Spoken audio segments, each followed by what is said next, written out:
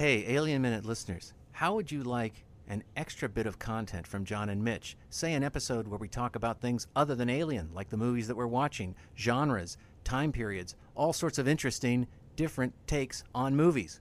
If you want to do that, you can come over and support us at patreon.com/Alien Minute. Pledge us some support to help us out and to get that extra content. We promise you it'll be worth your time.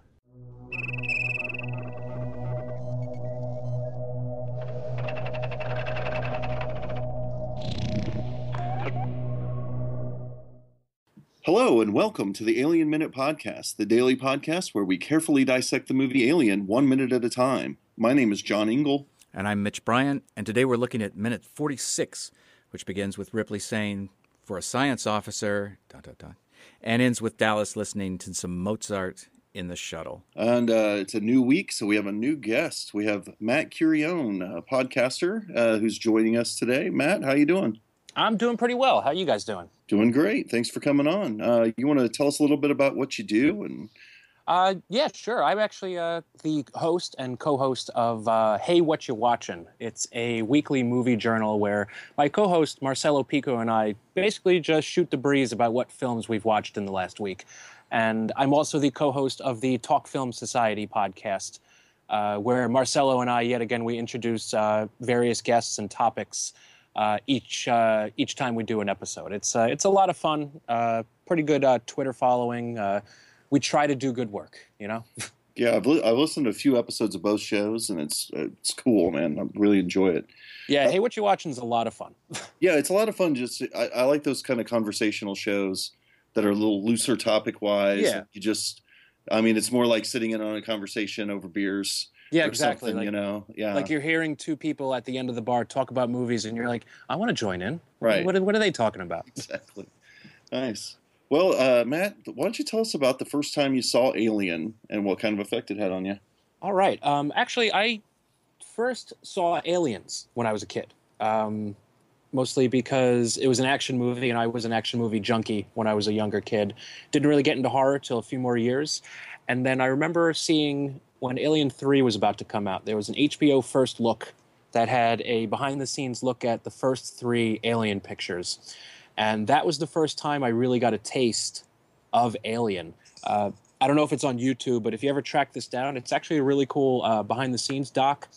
They showed recently unearthed, in quotes, deleted scenes from Alien. So, you got to see the scene where Ripley, or where Lambert slaps Ripley. You got to see Dallas in the egg later on. And it was terrible quality. They did nothing to clean it up, but they were talking about, Alien 3, and they're like, well, this is the inspiration we're taking. And that actually led me to rent Alien from the local video store. And I didn't sleep for a few days. This is one of those films that hit me hard in like a weird personal way.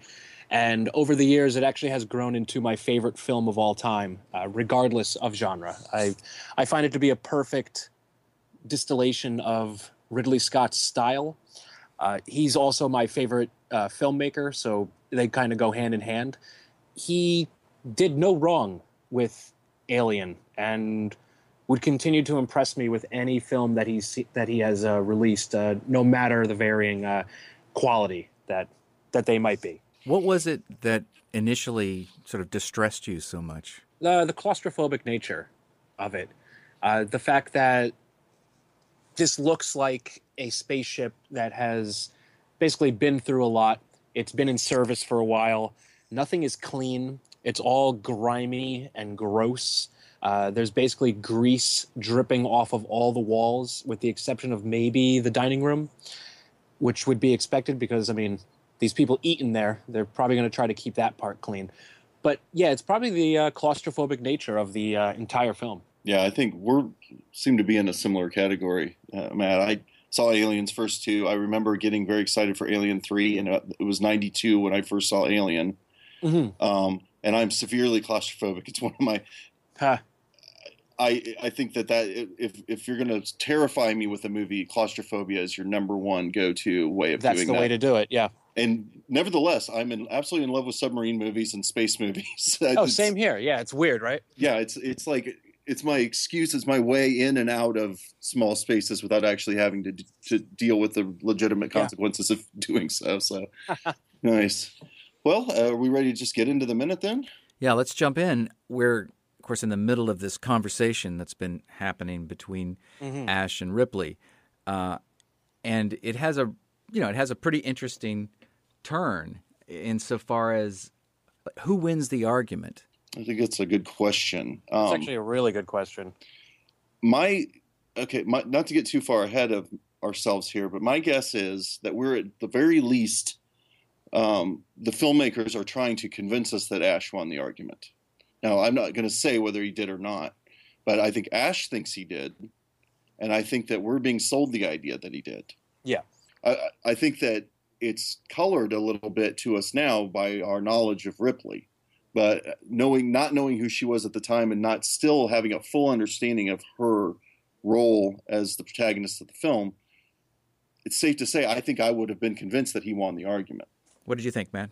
Yeah, definitely. I feel that this is sort of a you win this round, Ash, sort of thing. Like ever since that Ash and Ripley started working together, I feel that, which was probably, if you go by the movie, it was only like a few months ago.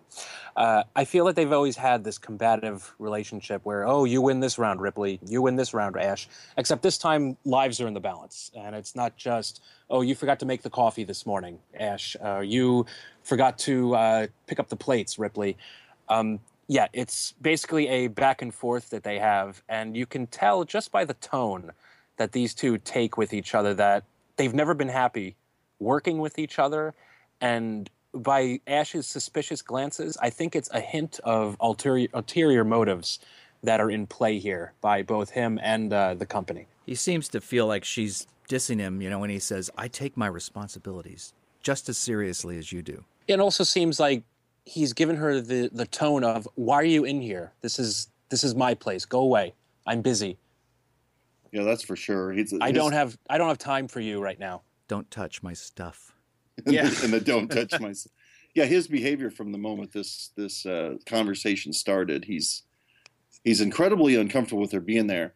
But I think you hit on something, Matt, when you're saying it's suspicious as far as ulterior motives, because I think he tries to play it off. Where I think if there wasn't the ulterior motive, I think he would be flat out, "What are you doing in here?" right off the bat. Yeah. But because I think he feels like he's just got caught doing something, he starts to play a little phony polite and actually ask her what she wants.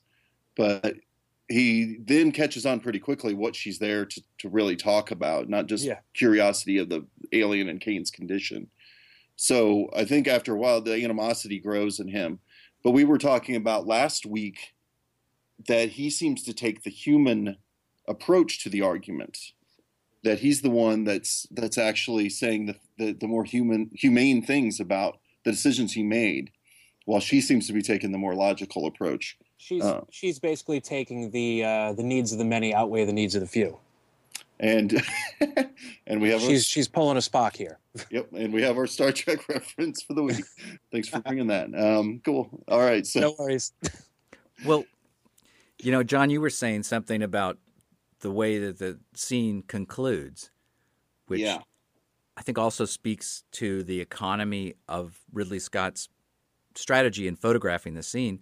The camera essentially makes the same move going out of the place as we made when we creeped in and snuck up on Ash sitting there at his desk. But this camera move now has a totally different context. Yeah, I don't think I ever thought about this until I sat down and watched this 1 minute or these last couple of minutes individually. And then this concept of who wins the argument. I mean, it's a power play for sure.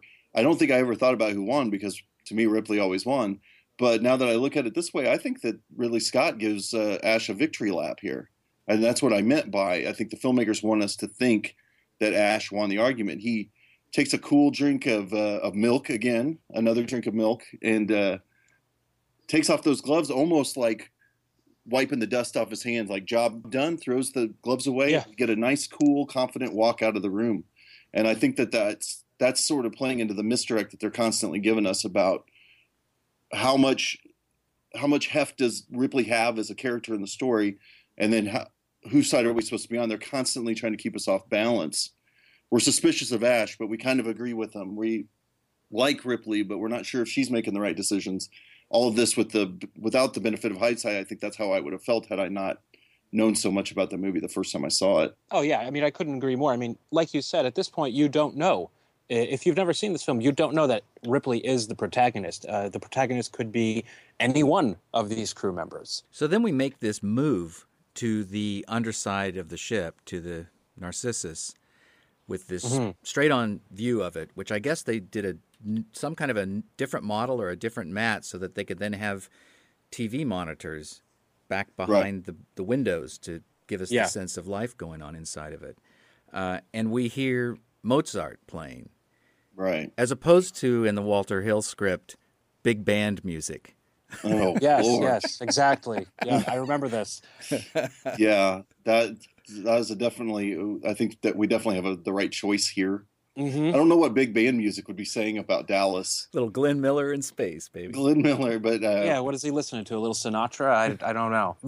I think though obviously the timeless quality of Mozart. It's something. It's a bit of diegetic music you can use that you believe they will still be listening to in the future. Also, his reason for being in the Narcissus is not, I don't know, he's not down there to swing dance. He's down there to try to relieve himself of the stress he's feeling. And Matt, we've been talking a lot about the unraveling of Dallas. And it slowly happens throughout this picture. I mean, he starts out on edge. Well, he starts out as the captain of the Nostromo in the duties of being captain. He's cool as can be. When it's time to land the ship, even when the ship has technical difficulties, he's just cool. He literally says, let's go with it. And he's fine. And in that context, he's great. But the more and more they get out of that element, he gets out of his element, the more he unravels. So this is a nice little digression for him. I like this moment for him because if you're feeling him fall apart as the viewer, you're kind of rooting for a moment where he can get away from it. And of course, then you got to pull got to pull the blanket out from under him and immediately crash that and go right into another tense scene.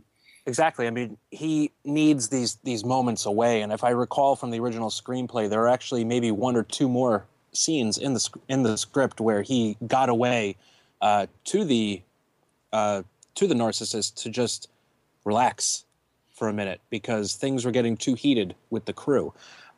You need this small little character moment for Dallas of him listening to classical music. And then outside the ship, there's that signature Ridley Scott fog, which I don't know how that's in space, but it's fine because that's what Ridley Scott does. He always has mist and fog in his films. It's kind of a signature of his. But yeah, the classical music thing, it's one of those parts that I always sat back and went, oh, okay, I get this. I enjoy this. You get a lot of mileage out of a private moment with a character. Oh, most definitely. And we just had one with Ash, and now we get one with Dallas. So one more way of misdirecting us in terms of how important Ripley is going to ultimately be in the story. Precisely. I did have one nitpick about this scene. Matt, have you ever noticed that the ADR here is a little out of order? It's a little off. The call here doesn't make much sense. Ripley calls Ash to ask where Dallas is. He tells her, and then Ash is the one with the information for Dallas. Yeah. I understand there being a call to find where Dallas is so they can tell us this is the shuttle. Because at this point we haven't seen the shuttle yet. And here we go. We get a nice little bit of exposition, just quick and neat, saying, where's Dallas? He's in the shuttle. Fine. It should have been Ash calling Ripley probably. And then her telling him. But it's just a nitpick. And that's not Lambert's voice, right? We're sure that's Ripley's voice. I'm pretty sure it's Ripley's voice. Do you think it's Lambert's voice? I always thought it was Lambert. Oh, interesting. I thought it was Ripley. Well, that would make more sense because I was also going to nitpick in the next minute the fact that he then calls Ripley. Yeah. Even though she seems to be in the middle of this conference call. Okay, so that makes a lot of sense. A whiny Lambert. He's in the shuttle. I wish I was in the shuttle.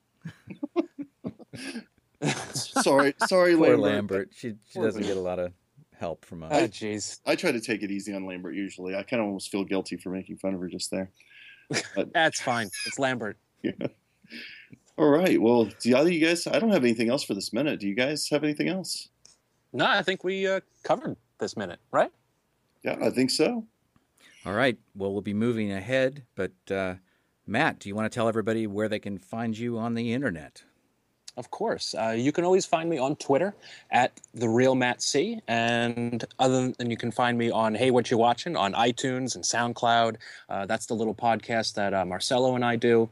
And you can always find me on Facebook at facebook.com/groups/pixels and reels. It's a fun little film community that I've fostered over there. And you can find us at alienminute.com or follow us on iTunes, Stitcher, or Google Play. You can also follow us at Alien Minute Pod on Twitter, or go to Alien Minute Podcast on Instagram and check out some images there. And that'll do it for Minute 46. We'll see you tomorrow for Minute number 47.